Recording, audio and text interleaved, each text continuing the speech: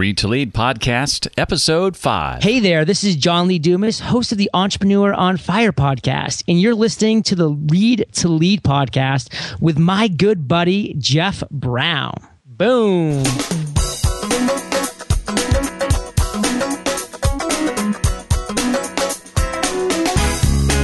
It's not about, hey, are you better at marketing than the guys that sell the same stuff as you? It's about, are you more interesting to me than my own wife? Welcome to the Read to Lead podcast with Jeff Brown. Jeff believes that if you desire to achieve true success in business and in life, then consistent and intentional reading is a must. The Read to Lead podcast will not only help you narrow this ever-important reading list, but also bring you key insights and valuable feedback from some of today's most successful and inspiring authors. And now, here's Jeff. If this podcast has a worldview, it is this. Intentional and consistent reading is key to success in business and in life. My goal each week is to bring you key thoughts and insights from those I consider to be among today's brightest minds, our generation's nonfiction authors, of course. We discuss each author's latest book as well as their unique perspectives on leadership, business, personal development, marketing, career, and entrepreneurship. If you love reading or desire to do more of it, then consider this podcast your audio Cliff's Notes. If you happen to be struggling right now with some marketing issues, I think you'll particularly appreciate today's episode. Jay has a new book out about marketing the helpful way versus the megaphone, bullhorn kind of way. It's refreshing, and I think you're really going to like the conversation. That's coming up next. First, I want to tell you about our sponsor. That is Get Abstract. You've probably heard me mention them before. They do 5-page book summaries of virtually every new business book that comes out. When you sign up for an annual membership, you have access to 50-plus summaries a month. If you prefer audio, they do those as well, about 8 to 10 minutes in length. I find it very, very useful, and I think you will too, and that's why we recommend them here on the show. It's Get Abstract, and you can find out more about Get Abstract book summaries just by going to readtoleadpodcast.com/summary. Jay Baer is the hype-free digital marketing strategist. He's a speaker and author, founded Convince and Convert 5 years ago. It's the 5th marketing services firm he started or managed because he, I guess, sold all the others for mounds of cash. Right, Jay? Yeah, mounds of cash, exactly. Jay has consulted with more than 700 companies on digital marketing since 1994, including 29 of the Fortune 500. He was named America's top social media consultant, or one of them, by Fast Company magazine. And the Convince and Convert blog is ranked as the world's #1 content marketing resource. Now, we're going to talk about the second book he's written, the first of which came out a couple of years ago, The Now Revolution. The latest book is Youtility, Y-O-Utility, and was released on June 27th. Youtility, smart marketing is about help and not hype. Jay, welcome to the show. Thanks so much for having me, Jeff. I appreciate your time and the opportunity to talk a little bit about Youtility. Well, I know you've been there a few years now, but I have to ask, since it's my home state, how has Indiana been treating you? Oh, fantastic. We love it. I haven't been here too long. It's almost coming up on 3 years. Okay. And had a great experience here. It's a little strange. We moved from Arizona, which is a big change, of course, but it has turned out to be everything that we had wanted it to be. Now, I know some friends of yours and a client is Exact Target. Yeah. It just so happens my brother is a vice president with Exact Target. Oh, is that right? Yeah. In what group? I think it's the Interactive Marketing Hub, I believe. Fantastic. Yeah. What's his name? His name is Darren Brown. I have met Darren Brown, as a matter of fact. Awesome. Well, don't hold that against me. I will see him, I'm sure, this fall at their big conference in Indianapolis called Connections. Well, if you would, share with the Read to Lead Nation the origin story behind Convince and Convert. I had a previous digital marketing agency called Mighty Interactive that I started in the mid-2000s and sold it to a larger marketing services firm in the greater Phoenix area off Madison Ave. And I helped manage off Madison Ave for a few years until my agreement expired. And my plan, actually, Jeff, at that point was to go into education, was to teach at a university and talk about digital marketing and things like that. But the simultaneous stock market and real estate market collapses put that dream on hold. And so I decided to get back up on the horse and ride, as they say, and started started Convince and Convert. The reason the company is called Convince and Convert is that the original plan was to do conversion rate optimization. I was doing a lot of that kind of work previously, landing pages and email optimization and lead generation and things like that. So that was why it was called that, and that was the original plan. But I started off doing that, and then I took an interest in social media and had been working in social for a little while, and I started writing more about social media on my blog. And every time I wrote about social media, I got like 400% more website traffic than when I didn't. And I said, well, that seems to me to be a sign. So I pivoted the company, as they say in business school, and got into social media and content marketing strategy consulting, and that's what we do to this day. Well, I'm really enjoying your new book, Youtility, and one thing I wanted to touch on that you talk about today, we hear from a lot of experts, many of whom I respect. Things like be remarkable, or as you say, sort of tongue-in-cheek, just be amazing and you'll go viral. In Youtility, though, you talk about how that's really more of a hope than a strategy. Can you expound on that a little bit? Sure, and it is a pretty common line of recommendations, right? That the key to success in business is to just be amazing. And while there are certainly manifest examples of amazing companies that are doing great things, Zappos and people along those lines, I don't find it to be very good advice, because your company probably isn't amazing, and it's not going to be amazing. It's a bar that can't be cleared, and I feel like you're much better off taking a different approach that I lay out in the book, which is to just be useful. That if you are truly and inherently useful and you focus on that, then good things will come if you continue to execute on that plan. Share, if you would, an example of a company that has put the principles you talk about in Youtility to work, and in the results that they've seen from their efforts. One of my favorite examples, and it's actually chronicled in the foreword to the book, is River Pools and Spas. And River Pools and Spas is an installer of in-ground fiberglass swimming pools out of Virginia. And about 3 years ago, they almost lost the company. You may remember, Jeff, that in 2009 or so, what we did not do was sit around the kitchen table and say, geez, we don't have any money for groceries. We should go buy a pool. That was not really the common situation in that economy. And so they said, we're going to lose this company unless we figure out a way to steal a disproportionate share of the tiny bit of demand that still exists for swimming pools. But we don't have any budget whatsoever. So what do we do about that? And they said, well, what if we just answered every question that everybody has ever asked us about swimming pools? What if we just did that? And nobody had a better idea. So that's what they did. They sat down and created a blog from scratch, and they wrote 400 blog posts. Nights and weekends. And each blog post answers a question that customers have actually asked in the previous few years. They now have more than 1,000 posts. And it didn't just succeed, it wildly succeeded. So much so that River Pools now has more website traffic than any other swimming pool website in this country, including the manufacturers. Revenue for the company up 12%. And overall marketing budget, even in an economy that's still not terrific for swimming pools, marketing budget went from $250,000 a year to $20,000 a year, because basically all they decided that, look, here's what we're going to focus on. We are going to be, the best teachers about swimming pools in the world. And in every industry, somebody will be the best teacher.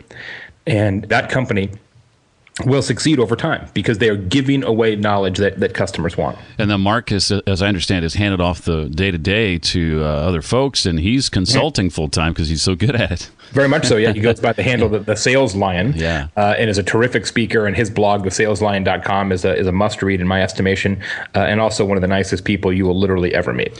Well, what would you say to someone who argues that the principles and success stories found in Youtility, like River Pools and Spas, can't be duplicated in their industry? Well, I'd say that those people probably haven't read the book all the way, because I went to great lengths in this book to include case studies of companies that really do run the spectrum. Big companies, small companies, business to consumer companies, business to business companies. It is. It really is a grab bag of company circumstances, and so if you're like, I can't really see us doing that, you may be a little short on imagination. I read your recent interview online at marketingprofs.com with Ann Hanley you did a few days ago. And I thought it was very interesting that a number of the companies that you cited who were doing the things you describe in Youtility were doing it through an app. Clorox's My Stain app or Vanderbilt Medical Center's Coach Smart app. Is creating a Youtility as simple for some companies as creating a helpful app in your estimation? That's a great question, Jeff.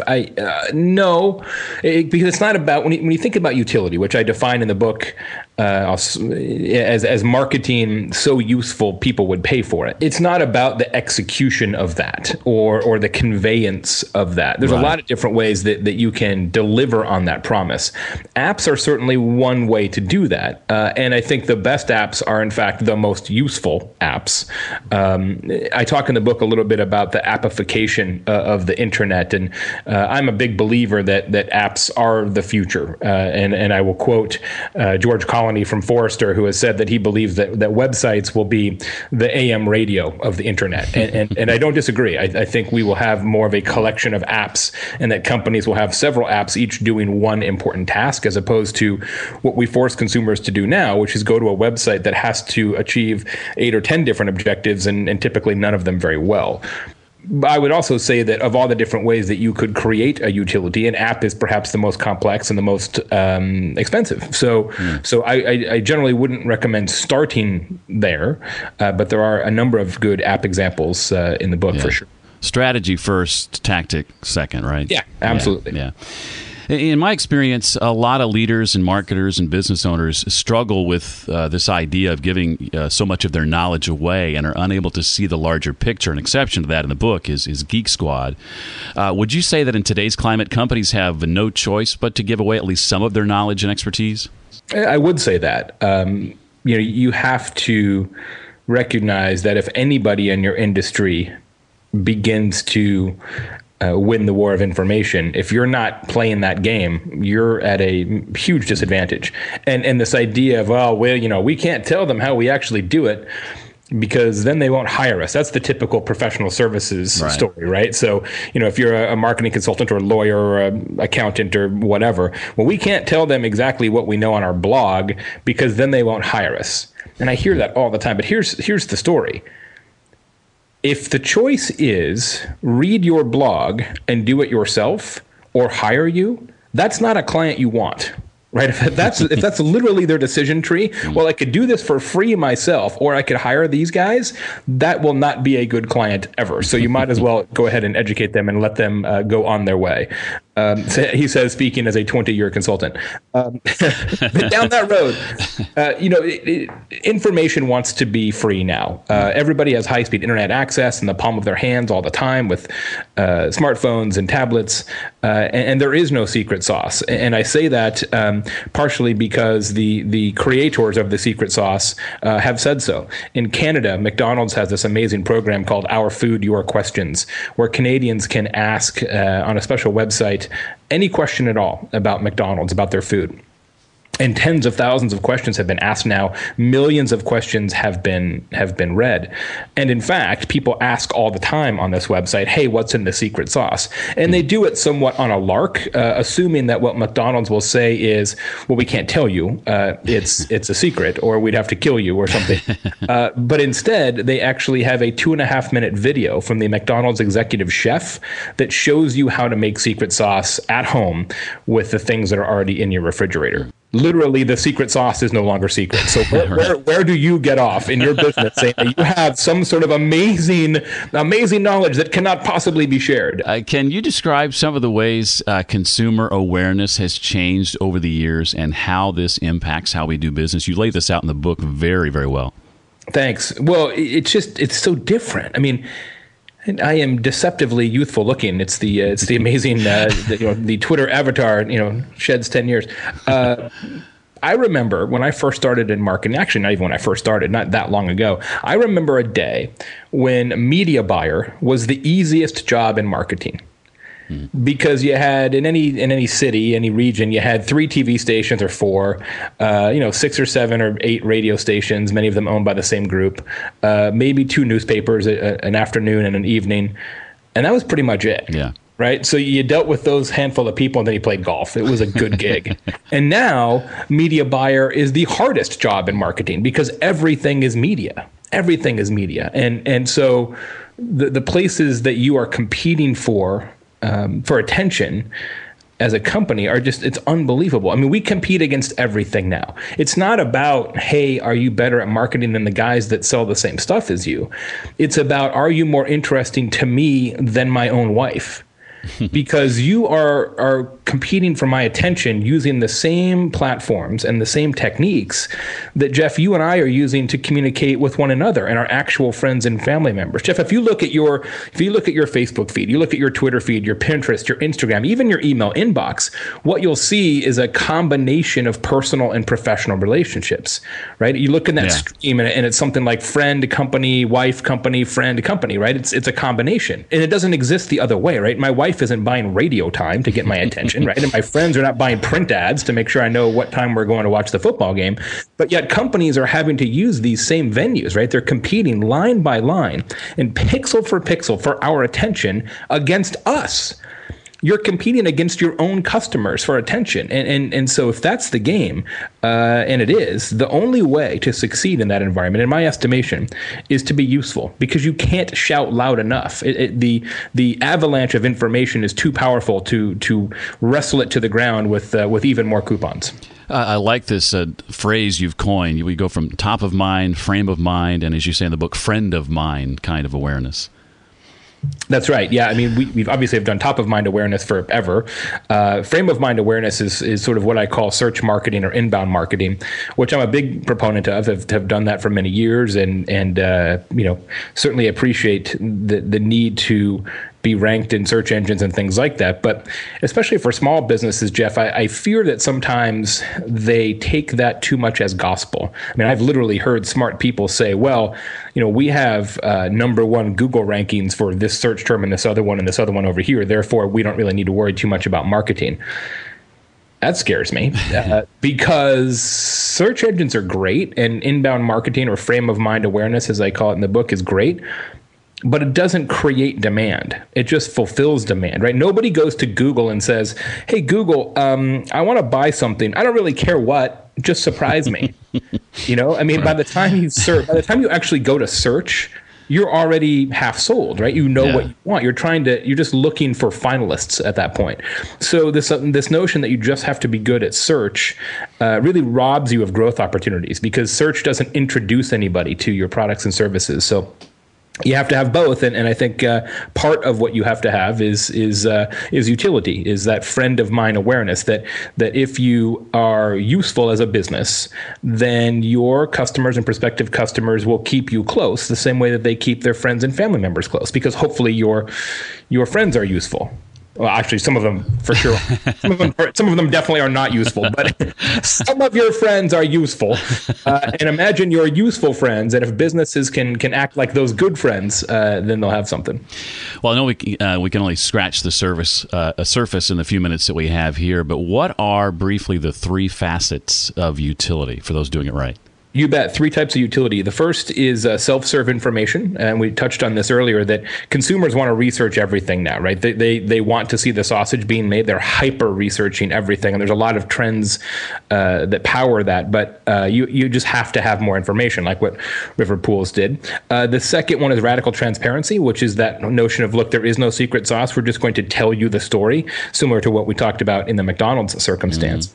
And the third one is real-time relevance. The notion that, look, you can't be useful 24 hours a day to a particular person, because that person needs different things throughout the day or throughout the week or the month or the year. That utility is almost by definition circumstantial. So the idea is that you can be massively, massively useful in a particular context. And then when that context changes, you fade into the background, and then customers will reinsert you into their lives when they need you. One of my favorite examples about that is Columbia Sportswear. And Columbia has an app you mentioned a moment ago that shows you how to tie knots. It's called What Not to Do in the Greater Outdoors, KNOT. It literally is an animated knot demo. So if you're hiking or hanging off a cliff face, that's a super useful app. If you're recording a podcast, less so. I don't need any knot advice at this time. but I might eventually, and then I will know where to go. It is real-time relevant. It is a utility in context. The other thing I love about that particular app, Jeff, is that Columbia Sportswear, I think, right, their jackets and outdoor gear and stuff. Columbia Sportswear doesn't sell rope. And what they have done is given themselves permission to make the story bigger. And that's a huge part of successful utility. Of all the things that you could conceivably create utility about, your products and services are perhaps the least interesting. Always, right? Always. Right. So these guys have said, well, look, yeah, we could make an app about you can make a jacket finder app, for example, right? That's obvious, but not very interesting. Right. What they've done is found a way to get involved in their customers' lives, the Not app, that transcends the transactional, right? It's marketing sideways. It allows you to build relationships off of the obvious playbook, and I think that's a really good approach. Being useful isn't necessarily defined by including a loyalty coupon in your app, let's say. Right, because it's not useful, right? Right. And that's why I talk about that notion of transcending the transactional. That if you're asking for the sale right now, it's probably not a utility. Yeah. Well, Jay goes on in the book to talk about the 6 blueprints to create utility, and I highly suggest and recommend you buy the book. So we're gonna leave it there as far as the book is concerned, because we want them, we want to leave them wanting more. Wanting more. Well done, Jeff. Actually, I should tell you though that if people want an excerpt of the book, there's a juicy excerpt that you can get for free on the book website on utilitybook.com, and it's 15 or 20 pages of some pretty good stuff. So if you're like, I don't know if I want to spend $16 on this, you can read those 15 or 20 pages and make that decision for yourself. Well, I want to move on to the leadership, wisdom, and experience section of our conversation. This will be a short one. A series of questions I'm going to begin asking every guest. I've asked previous guests these questions in one form or another, but I'd like to ask, first of all, I have several apps that I rely on to stay productive and organized and that help me grow and stretch as a leader. Stitcher and Audible help with that a great deal. I enjoy Evernote and Dropbox for productivity and organization. But what about you? Do you have a favorite app that you just can't live without? Probably my favorite app, just because of the nature of my work, is Buffer.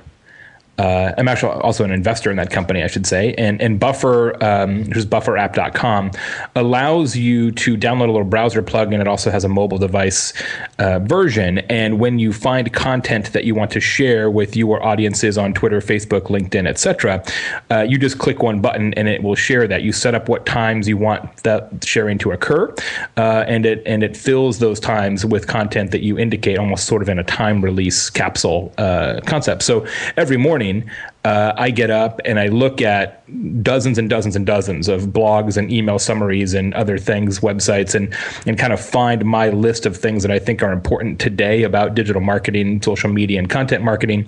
And then I click that Buffer button, 10 times, and then I am good for a while. Like then I'm done for the day in terms of content curation. Obviously, I dip into Twitter and other places throughout the day to answer questions and thank people and along those lines. But in terms of the content sharing circumstance, I can do that in one sitting in the morning, and I'm good to go.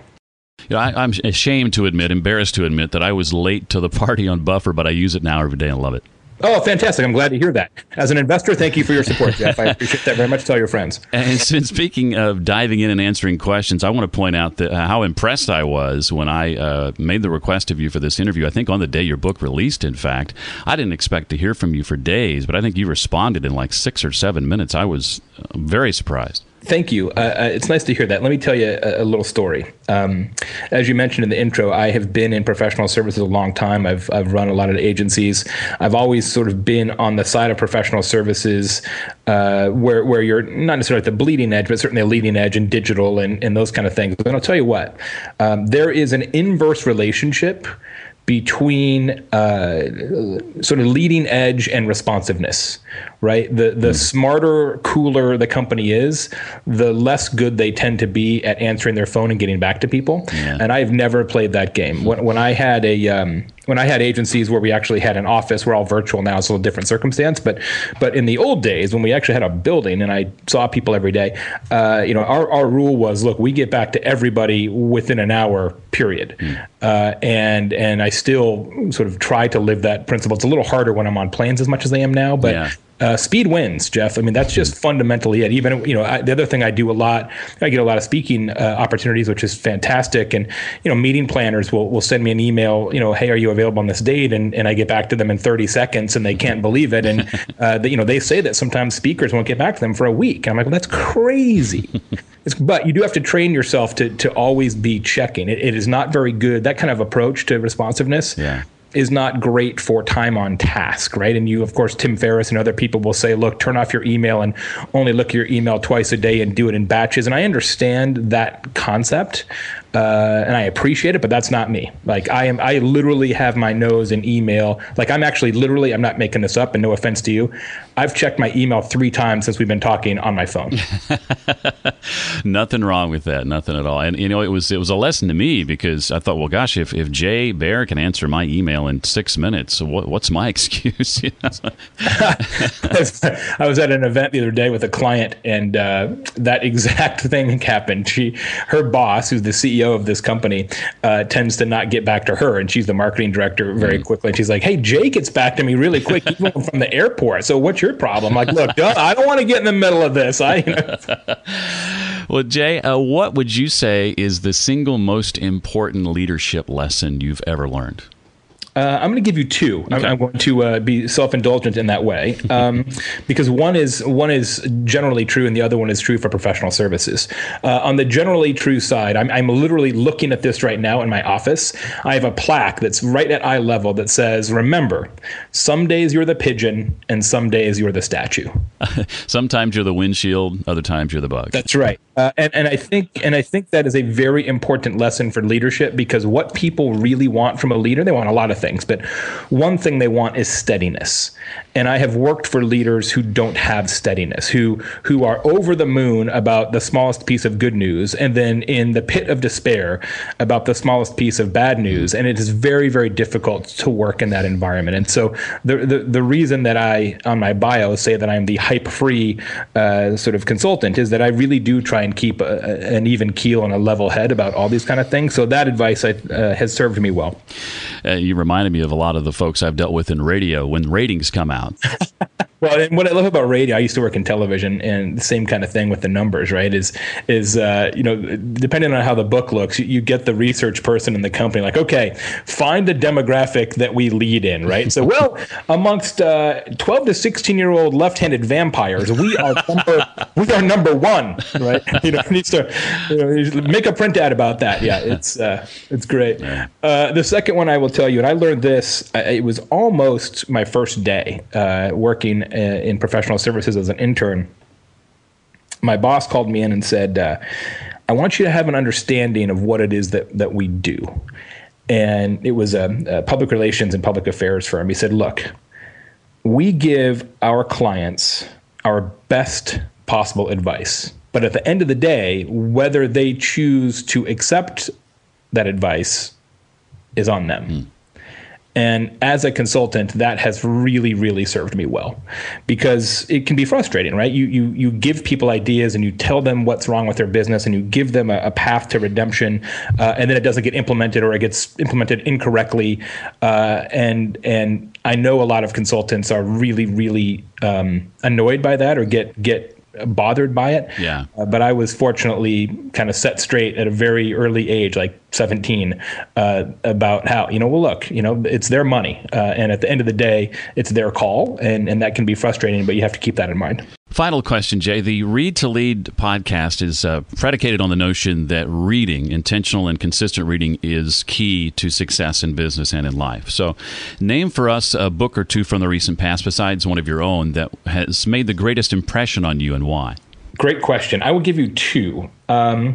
One is more on the personal side, and it is from my friend Dory Clark.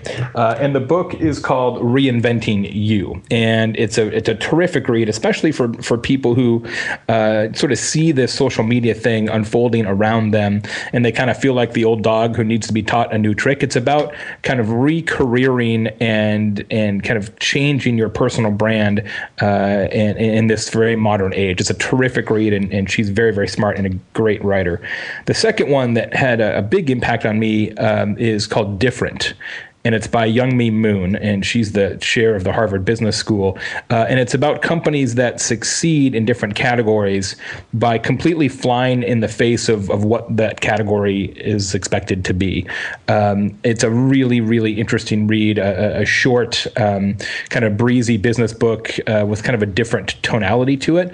Didn't get as much acclaim as I believe it should.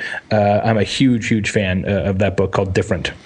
Well, for those that may not know, Jay hosts his own podcast, the Social Pros Podcast. That is a weekly podcast, is that right? That's right. We typically record every Monday. We release every Friday. Today's episode just came up.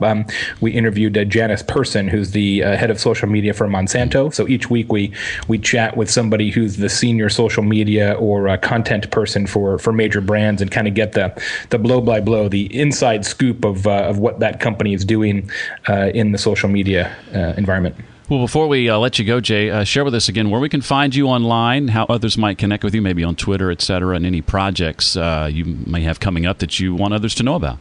Thanks so much. The book website, as I mentioned, is utilitybook.com. There's a free excerpt there. There's videos. There's bonus materials. Also, Jeff, I'm happy to announce for the very first time, I just got the email as I said, and the book will debut tomorrow at number 3 on the New York Times bestseller list. So I'm excited about that. Congratulations. Thank you. Very excited about that. So that is the first announcement. There you go, Jeff. So that's cool. Thank you to everybody for your support of Youtility. The Social Pros Podcast, my daily email, which comes out called The One Thing, which is the one story you need to read per day about social media, etc. And of course, our blog, Convince and Convert. All of that stuff can be found at convinceandconvert.com. Jay, you're awesome. Thanks very much. My pleasure. Thank you. Well, I hope you enjoyed our conversation with new New York Times bestselling author Jay Baer. If you have any comments you'd like to share with us, you can go to readtoleadpodcast.com/005 and leave your comments. That's also where you'll find the show notes for today's episode. Any of the resources we talked about will be linked there. Again, that's readtoleadpodcast.com/005 for episode 5. Would you consider sending Jay a quick note on Twitter to let him know what you thought about today's conversation? Jay's Twitter handle is simply his first and last name, Jaybaer.